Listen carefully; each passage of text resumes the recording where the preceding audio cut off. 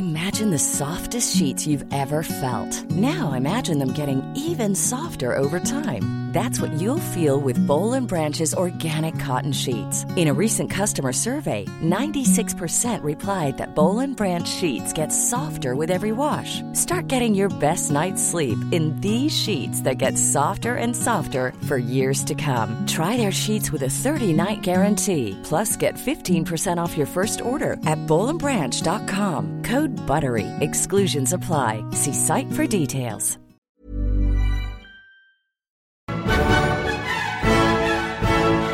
Good evening and welcome to the History of Alchemy podcast. I'm Travis Dow. And I'm Pete Coleman from the Bohemican podcast. Today we're going to talk about Samuel Danforth, and he's an alchemist or an alchemy enthusiast from the colonial days of the American colonies.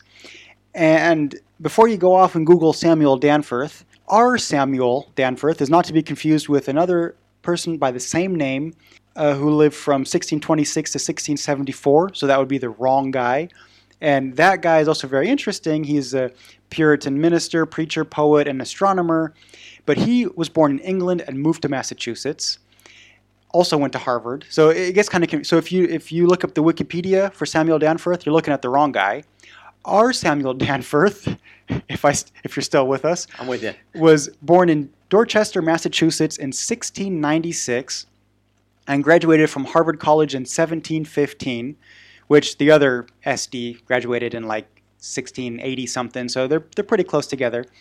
And in fact, both of those Samuel Danforths had sons named Samuel Danforth, so and one of them is also famous enough to be mentioned here or there. So but back to our Sammy. Yeah, so what's interesting is during his stay in Harvard, is we've mentioned this before, but Harvard included classes on alchemy, and this was kind of a I don't know if it was common or popular, but this was definitely something you could study there.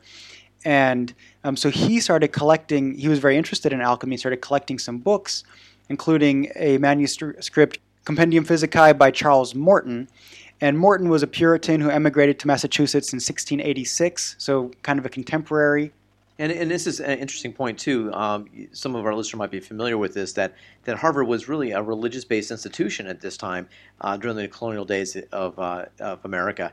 And so it wouldn't be unheard of for Puritan sort of viewpoints to be in the classroom here, as well as having that connection to alchemy. Because at the time, we're talking about the late 1600s, early 1700s, correct? Yeah. So that there was a connection between religious belief and alchemy. It wasn't really considered an occult outside the circles of religious influence. In fact, there's enough Puritan alchemy connections that it might warrant a show one of these days, because it comes up quite a bit. According to the Alchemy Journal, and I'll give more details on where you can find that at the end, his compendium was a kind of a blend of science of the time and also with Aristotle and that kind of thing.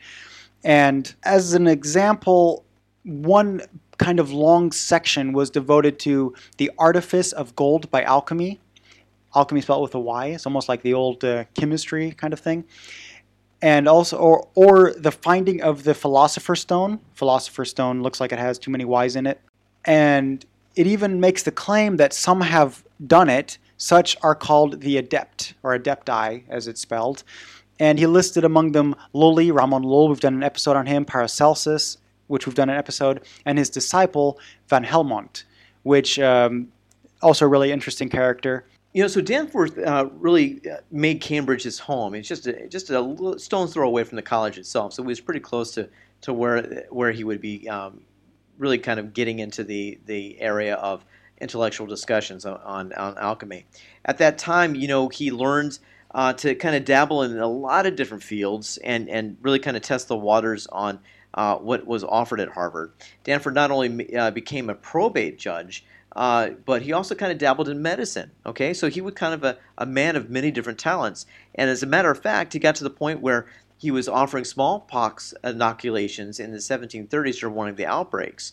And so that was kind of somewhat important as well. Okay, so during the smallpox epidemic of that 1730 year, you can imagine there was a lot of hysteria going around about how many people would catch this and can we contain it. Cambridge itself, as a township, voted its disapproval and asked Danforth to remove his patients to where they couldn't infect anybody else. So you can see the quarantine aspect of what was going on with this. However, he was still very well respected for reaching out to the community and trying to take care of the smallpox epidemic. So much so that he was elected to the council and the upper house of the Massachusetts Colonial Legislature, which was a pretty high station, in 1739, just 9 years after the start of the epidemic. He remained a member of that body for over 30 years. So he was well entrenched in the body politic of Massachusetts. Yeah. So also according to a blog post, I found that he may have started his alchemical library as early as 1721. He also had some noteworthy success as a Chief Justice in Massachusetts, which he served for some 34 years. Now, alchemy isn't just, but I don't want to tie in his alchemical reputation with his medical reputation or his reputation as a judge, because in fact, when his reputation as an alchemist kind of grew, he started to become publicly ridiculed. This actually happened in the press in 1754, specifically for his alchemical studies. So keep in mind that alchemy already was kind of past its peak and was already kind of seen as kind of either a charlatan thing or it had a bad reputation as not even being scientific anymore because there were already other theories out there. What's interesting to me is that in 1773, now this is getting really close to the Revolution already, he wrote to his longtime friend Benjamin Franklin, who you may have heard of, and he even offered Benjamin Franklin a piece of the Philosopher's Stone. So this I found really interesting. So Franklin himself didn't really, despite all of his other experiments and his vast curiosity in this scientific knowledge, he wasn't really interested in laboratory alchemy itself, but he did kind of just within the scientific community, he did know several active practitioners of, experimental alchemy, and he was also a leading member of the Ephrata and Fairmount Park communes. Now, Travis, this is really important for those of us that love Benjamin Franklin. I mean, he was just one of those great American figures that you just can't get enough information about the guy. He was a very well-known person in certain circles within not only England but also France. Yep. He was a frontiersman. One of my favorite stories about Benjamin Franklin was when he was coming over to visit the who's who of France. He wore a coonskin cap and bear furs, and they thought he might as well walked off the surface of Mars. I mean, he was a rock star coming from the wild and open area. So he was a great guy to befriend, because this is important as well. Danforth wanted to be connected to Benjamin Franklin for a couple reasons, and Franklin wanted to be connected to the circles that Danforth traveled around in alchemy, because still in Europe, between the American and French societies, there was a big love for alchemical sort of study still. Yeah. And so they both kind of had this sort of mutual relationship and want and need from each other's friendship. I think it's really interesting that just such a scientific figure like Benjamin Franklin that we all associate with these big inventions and a really creative mind, that he did actually have an interest in this. So this is kind of new to me, that this was still a time period where alchemy was on the decline, but Benjamin Franklin, in fact, I have a quote here. So when Benjamin Franklin wrote back on the 25th of July in 1773, he says, "I rejoice, therefore, in your kind intentions of including me in the benefits of that inestimable stone, which curing all diseases, even old age itself." So remember, elixir of life and philosopher's stone are often, interchangeable, mixed, yeah. right? So, and he says, so this cure for all diseases will enable us to see the future glorious state of our America, enjoying in full security her own liberties and offering in her bosom a participation of them to all the oppressed of other nations. So he's writing about the Philosopher's Stone here, 3 years before the Declaration of Independence. I almost want to salute this. It's weird. Passage. It sounds like the American flag is flying right in front of us when he's saying this. Yeah, it is interesting. I don't know if he was just, Travis, at one point just trying to, ingratiate himself to Danforth by saying all these flowery prose about Sure. an emerging democracy And of that America. could very well be. Yeah. Yeah, that's- and then afterwards going, geez, Philosopher's Stone, he's really bringing that up again. Yeah. It who could knows be, what he was thinking? It could be, or maybe he's thinking, hey, we're the ones to discover it, not some country in Europe. So Yeah, but hard to say his intentions. But going yeah, back to what I just said about his connections, how not important, it's essential that he had Benjamin Franklin had the French on his side any way he can get in, if it's by hook or by crook or by having a connection to what was considered, maybe an outside level of science with alchemy. If that got him into the courts in France to kind of really push the American experiment along, then so be it. And I think that if he was able to write like this, then this might be seen by other, alchemists that he was of like-minded, a thought process here. Yeah, and unfortunately, I couldn't find a whole lot more on his life. So if anybody has ever heard of this guy before, by all means, send it in and let me know. But he died in 1777, and then his son, Samuel Danforth Jr., and not the only Samuel Danforth Jr. living in Massachusetts at the time, but Samuel Jr. inherited his books. Samuel Danforth Jr. also was interested in medicine and scientific kind of studies and had a career in this. But the cost of following that career forced him to donate his father's books to the Boston Athenaeum in 1812. Now, the books, there's a lot of interesting stuff about these books. So they're all signed by both Danforths. They're heavily annotated, which is pretty cool because it kind of shows over some validity. Yeah. And it's like 25 years of study of alchemy kind of written in the margins of these books here.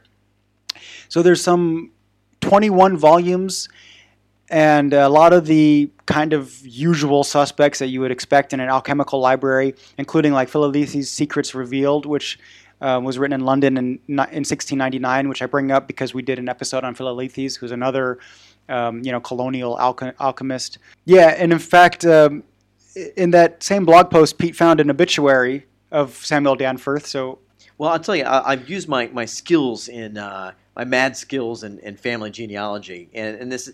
As a genealogist or an amateur genealogist, I'll tell you that this is like gold to find stuff like this. Yeah. So this is what it said after the death in 1777, that Dr. Reverend Ezra Stiles of Newport was so interested in what was going on here that he had to say this in his diary that was found. Last week, the Honorable Samuel Danforth, Esquire of Cambridge, died in Boston at the age of 81. He was deeply studied in the writings and adepts, believing that the Philosopher's Stone, a reality, and perhaps for chemical knowledge, might have passed among the chemists. All right. So, and the rest, interesting. It's kind of written in Hebrew. There's a Hebrew word there, yeah. Yeah, which is strange. I mean, that might be something for a novel to kind of look into. But to actually have this in print, to say that it was important that he believed in Philosopher's Stone, yeah, I mean that still would have been eye-catching back in the late 18th century to see someone actually write that in an obituary, or not in an obituary, or in a mentioned in someone's diary that would have been published. So again, that's some great stuff, for this family to kind of have that information about who was Samuel Danforth. Yeah, he seemed like a really interesting character, and I wish I knew more about his life and things surrounding him. But unfortunately, I couldn't find much. But what I did find is due to a blog called boston1775.blogspot.co.uk, and there's a short article on him which was it was called Was Dr. Samuel Danforth Smuggling Hay, which was actually talking about his son. So, and a lot of that information he got from alchemylab.com, which is the alchemy journal. And there was a really long article, which is also where I got some other information from, like Philalethes, for instance, called The History of Alchemy in America. And I'll probably use that as another source for a couple other episodes. A lot of interesting characters in that article, too, if you want to take a look, going all the way up to the 20th century, really. And Travis, this is our second program on an American dealing with alchemy. Is that correct? So far, yes. So far, yes. Yeah, I have a couple others on my sites, and also there's a couple kind of secret societies, or let's call them esoteric communities, which also basically the ones that I mentioned with Benjamin Franklin, And also there is a kind of a Puritan connection with some of these guys. So that's something I'll do some reading on and look into a little bit more. But yeah, really interesting stuff. So there you have it. Great. Well, thanks very much. You've been listening to the History of Alchemy podcast with Travis Dow and Pete Coleman. For more information about this episode, other episodes, and other information about alchemy, alchemists, and related subjects, visit historyofalchemy.com. Find us on iTunes, subscribe, review, and don't forget to rate us. We'd love to hear from you. Send your comments, ideas, and corrections to podcast@historyofalchemy.com or get in touch via Facebook on the History of Alchemy podcast page or Twitter @Alchemy Podcast. Tune in to our sister podcast all about the Czech Republic, Bohemicon, which is also available on iTunes or on bohemicon.com. Until next time on the History of Alchemy podcast, thank you for listening.